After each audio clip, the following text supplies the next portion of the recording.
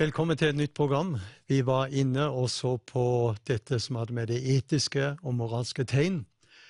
Og vi skal fortsette i dag på et tema som heter Babel og Babylon. Det fortsetter litt i samme gate. Vi vet når det gjelder Babel og Babylon, så er det jo to navn som er veldig synonyme.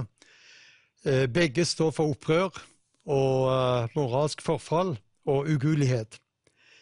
Bibelen fordømmer dette opprøret som skjedde når de reiste tårnet i Babel. Og i senere tider så vet vi byen Babylon lå jo i dette samme området. Den byen heter i dag Bagdad. Så Babel og Babylon, det symboliserer menneskehetens forsøk på å ta Guds plass. Vi opplever når det gjelder dette området, Babel, så har det vært et ondt sted. Det var her syndefallet skjedde. Det var her utdrivelsen av paradis skjedde, i disse områdene. Her var det første brodermordet skjedde, når Kain drepte sin bror Abel. Og vi vet, ifra fallet i Edens hage, som var et opprør mot Gud og det hellige, går det som en tråd fra første Mosebok gjennom hele Bibelen fram til Johannes' åpenbaring. Og når vi leser da i det 17. kapittel, så står det om Babylon, omtales som mor til skjøgene og avskyelighetene på jorden. Og jeg kan lese det innen natt, der i vers 5. Denne kvinnen som satt på et skarlagenrødt dyr, og han fikk se dommen over denne store skjøgen, denne kvinnen, og denne kvinnen står da, hun satt over på de mange vann, en stor innflytelse. Og denne kvinnen var da kledd i purpur skarlagen, smykket med gull, edelstener, perler. I sin hånd hadde hun et gullbeger fullt av styggedommer, og av hennes horelivs urenheter. Og hva er det som kan gjøre et kirkesamfunn til en skjøge? Jo, den har blandet seg med så mye verslig makt at renheten er blitt borte. Og derfor står det på hennes panne, var det skrevet en navn, en hemmelighet, Babylon den store, mot til skjøgene og til stygghetene på jorden. Og når det gjelder da det som gjelder Babel og Babylon, så vil jeg understreke, det er noe vi kaller for profetisk perfektum. Hva er det for noe? Jo, profetisk perfektum, det uttrykker handlinger som starter i fortiden, men som fortsetter å ha virkning i nåtiden. Så den ånd som ble startet der i Babel, den samme antikristelige ånd ser vi er veldig rådende i dag. Det finnes over 300 henvisninger til Babylon i Bibelen. I mange av de blir Babylon fremstilt som et motstykke til byen Jerusalem. Babylon var jo en veldig mektig by. Den var velstående. Den var innflytelsesrik. Byen var datidens maktsenter og selve symbolet på menneskene avvisning av Gud. Og målet var å bygge et tårn som skulle nå opp til himmelen. Altså litt sånn, de kunne aldri bygge et tårn som kunne nå helt opp til himmelen, men det menes i mils omkrets så skulle de altså se dette mektige tårnet. Og det skulle være vitnesbyrd om hva mennesket maktet, og hva mennesket fikk til. Vi kjenner til, når det gjelder at Babylon, den var en mektig by, velstående, den var veldig innflytelsesrik. Babylon var datidens maktsenter, og selve symbolet på menneskets avvisning av Gud. Tenk på det. Jeg skal si det igjen. Babylon var en mektig by, velstående innflytelsesrik. Byen var datidens maktsenter og selve symbolet på menneskets avvisning av Gud. Vi kjenner denne religionen som den fruktbare halvmåne. I dette området var det fallet skjedde i Edens hage, som forårsaket synden og tap av Guds herlighet. I denne regionen fødtes også et system, en antikristen struktur, som vi da ser påvirker verden på alle områder. Vi opplever et Babel, en forvirring, på svært mange områder i dag. Vi kan nevne det vi så på forrige time, det etiske og moralske, en kjønnsforvirringstid, og en stor forvirring har vi i dag på det teologiske området. For Israelsfolket var Babel og Babylon den rake motsetning til alt det Jerusalem ikke var. Babylon var innviet til avguder, mens Jerusalem var innviet til den ene og sanne og 3 ganger hellige Gud. Babylon var sentrum for hedens tilbedelse. Jerusalem var sentrum for den eneste sanne Gud. Babylon utmerket seg på grunn av umoral, mens Jerusalem var tilholdssted for velsignelse og tilbedere som fikk bo på Guds hellige fjell med paktens ark og tempelet som raget over byen Jerusalem. Jerusalem var Guds foretrukne adresse på jorden. Derfor står det i 2. Krønikerbok kapittel 6, vers 6, «Jeg utvalgte Jerusalem til bolig for mitt navn». Vi kjenner til hvordan Israel levde på et selvbedrag. Jødene visste at Gud var deres Gud, og jødene mente at det var ingen som klarte å overvinne dem. Og de frykta ingen, for Gud var med dem. Men det som var tragedien for Israel den gang, var det at de vendte Gud ryggen. Og så kommer da babylonerne med sitt korrupte, ondskapsfulle regime, og de overvant da jødene. Og hva skjedde? Jo, der står i Jeremias 50, et bortdrevet lam i Israel, løver har jaget det bort, først åt Assurs konge av det, og nå sist har Babels konge Nebukadneser knust dets ben. Det ble lange år i Babel. Og det er jo litt interessant når du leser i Jeremias 29, så sto der opp profeter der i Babel blant jødene og sa, vi skal bare være her 2-3 år. Der sitter Jeremias i Jerusalem. Og så skriver Jeremias, ta dere hustruer, få dere barn, bygg boliger, dere skal være i Babel i 70 år. Og da vet du, når det gjaldt jødene, så hørte de på Jeremias. De andre profetene som mente de skulle bare være der 2-3 år, de tok feil. Og når du leser da Jeremias 29, så vet du han understreker der, og det er ofte vi siterer det første nyttårsdag, for mine tanker er ikke tanker til ulykke, men for å gi dere framtid og håp. Det talte Jeremias når Israels folk satt der nede i Babel. Og de fikk konkrete løfter om å vende tilbake. Vi kjenner alt dette. I Åpenbaringsboken 18 så står det, Babylon den store falt, gå ut fra henne. Falt er Babylon. Et tilholdssted for onde ånder, et fengsel for hver uren ånd, og et fengsel for hver uren. Og så står det om kongene på jorden som hadde drevet hor med henne. Kongene, kjøpmennene på jorden, er blitt rike av hennes overdådige vellevenhet.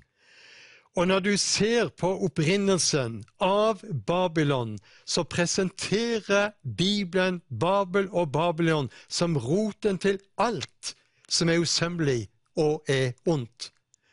Området der byen lå var ikke så stort, men der ble sådd en sæd av ugudelighet og antihet mot de bibelske verdier som har fått påvirket menneskene gjennom århundrer.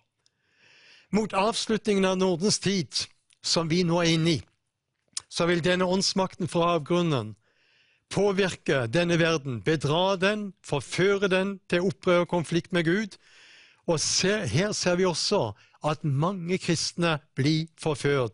Derfor er det så viktig tilbake til ordet og vitnesbyrdet. Du må ta deg tid med Guds ord. Det er helt avgjørende.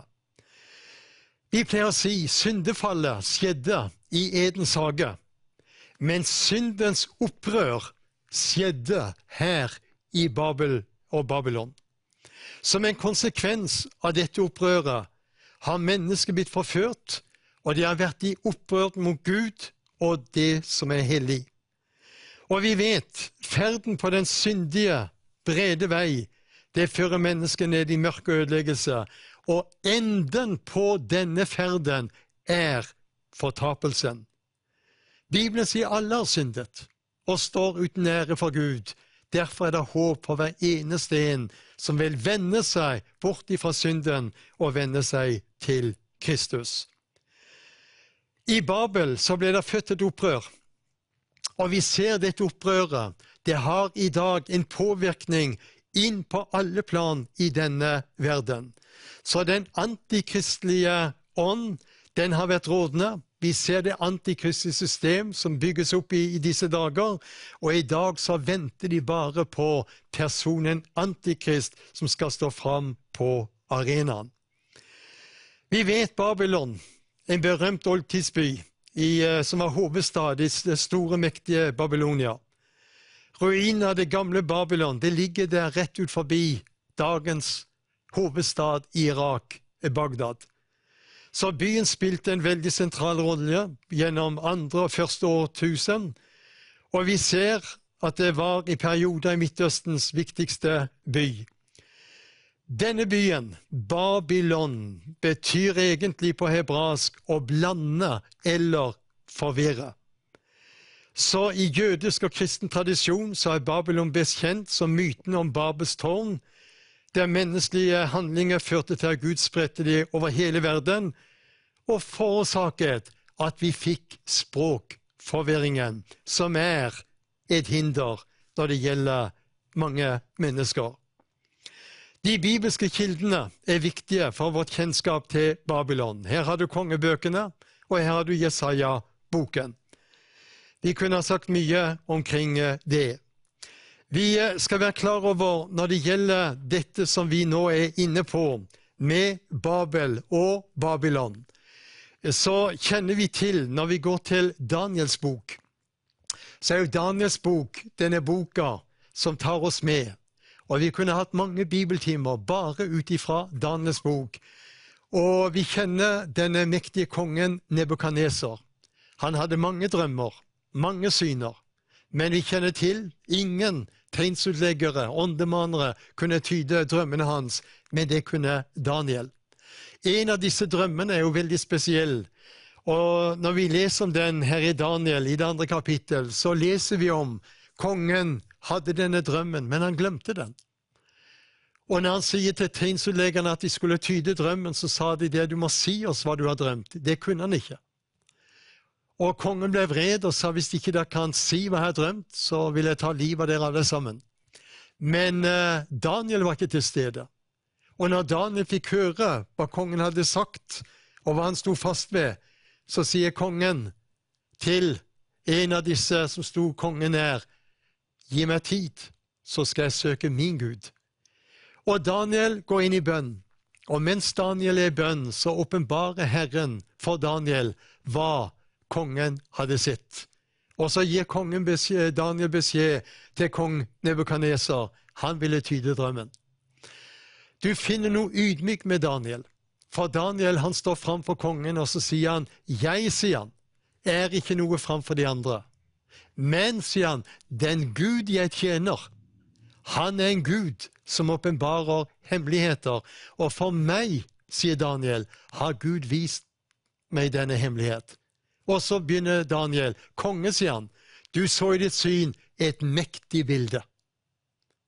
Hodet, det var gull.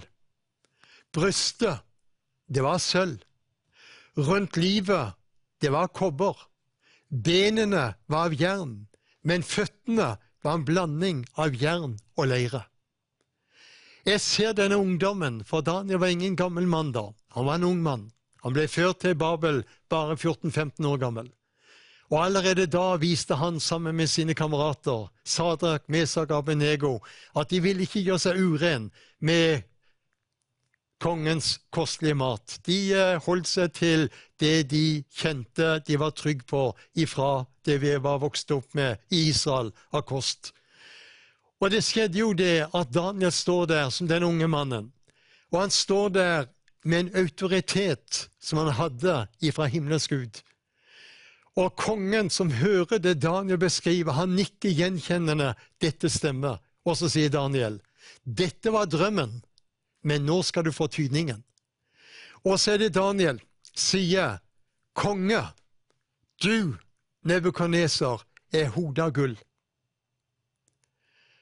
Og vi vet, det gamle babylonske riket, det var et mektig rike.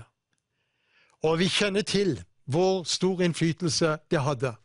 Men, sier Daniel, etter deg, konge, så vil ditt rike bli delt, og det ble delt mellom Media og Persia. Og vi kjenner det som sølvet. Så kjenner vi da, det skulle komme et tredje rike. Og det kjenner vi som det greske, dette hellenistiske, med Alexander den store. Men, sier han, så kommer det et fjerde rike, og det er fryktelig. Og han beskriver det at det ville ha ben som jern. Og jern er veldig sterkt. Men så sier han føttene skal være en blanding av jern og leire. Det vil si, på den ene siden skal det være sterkt, men på den andre siden vil det være svagt.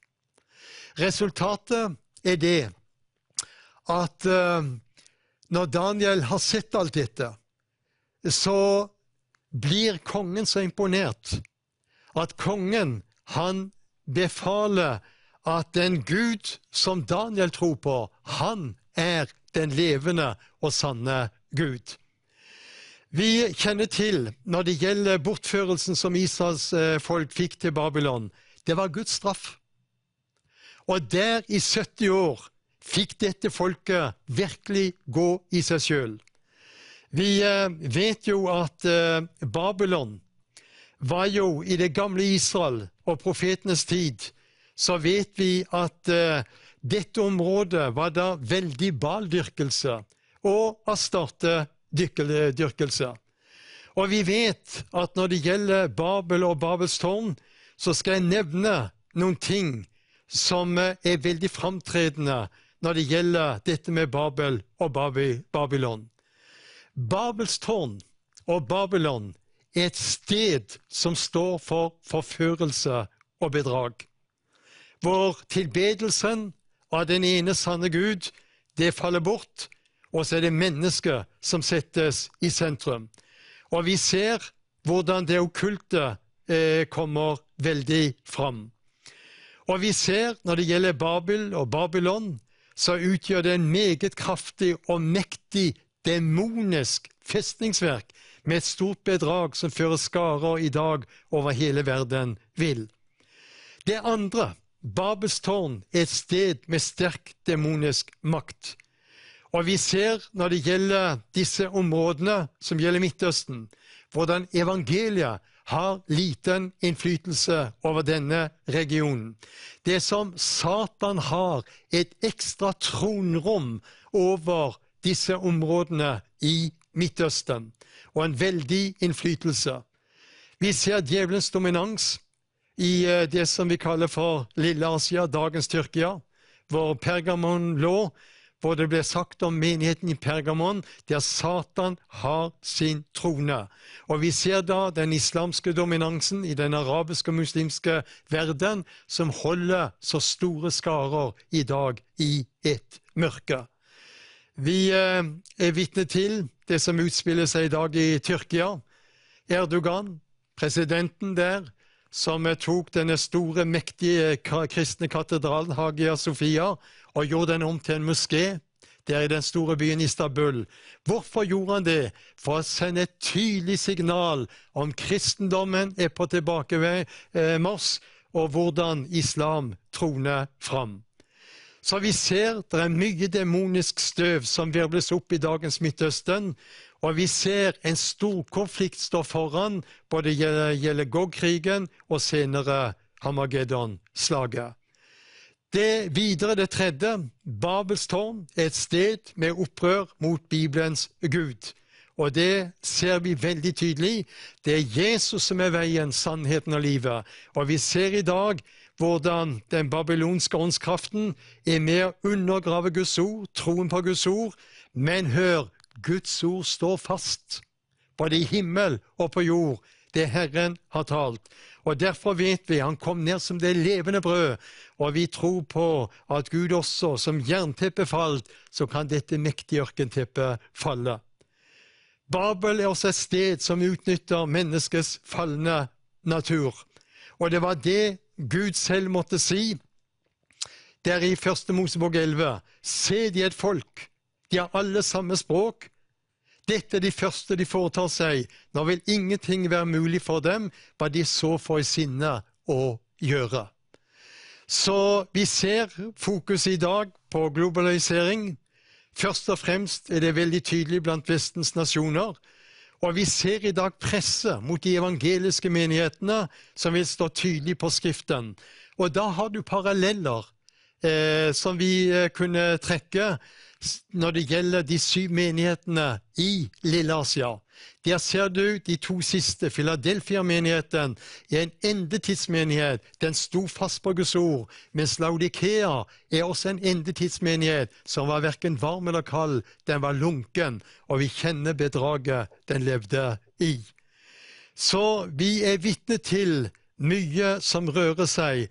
Og vi ser bare, og dette er viktig at vi er klar over, Babel er også, og Babylon, et sted for dom. Når tiden er inne, så vet vi der kommer en dom. Og her står det i Åpenbaringsboken 18 hvordan den store skjøge er falt. Det har tatt Babylon lang tid, over 2000 år, å komme seg etter den første dommen og det første fallet.